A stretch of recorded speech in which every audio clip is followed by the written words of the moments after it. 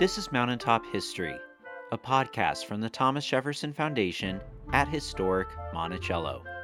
My name is Kyle Chattleton.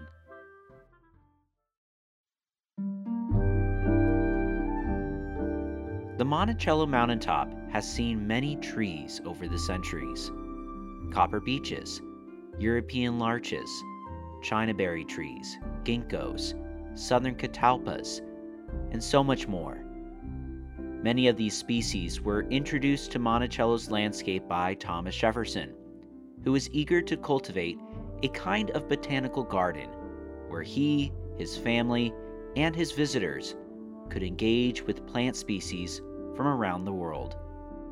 Historical records show that many of these trees were tended to by enslaved gardeners, such as Wormley Hughes.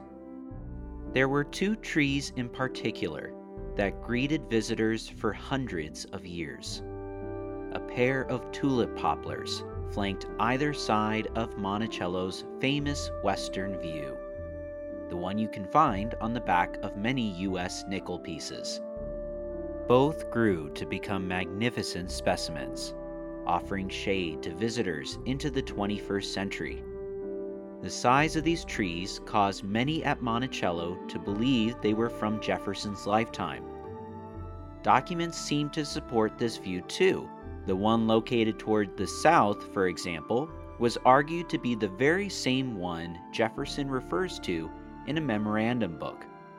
On April 16, 1807, Jefferson records that a loroodendron, the name Jefferson used for what many today call a tulip poplar, was planted near the southwest of the house.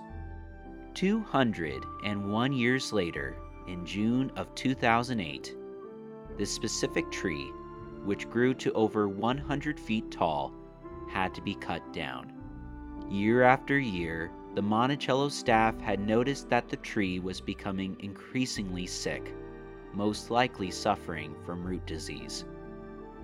And just a few years later, its other pair on the north side similarly had to be cut down due to the threat it posed to visitors and the Monticello home.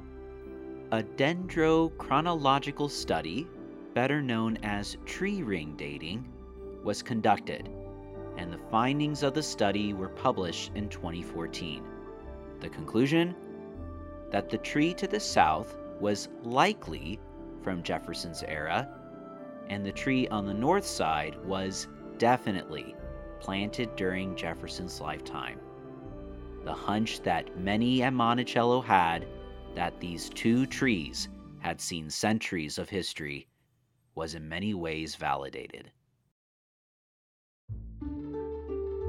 But there is another part of the story worth sharing.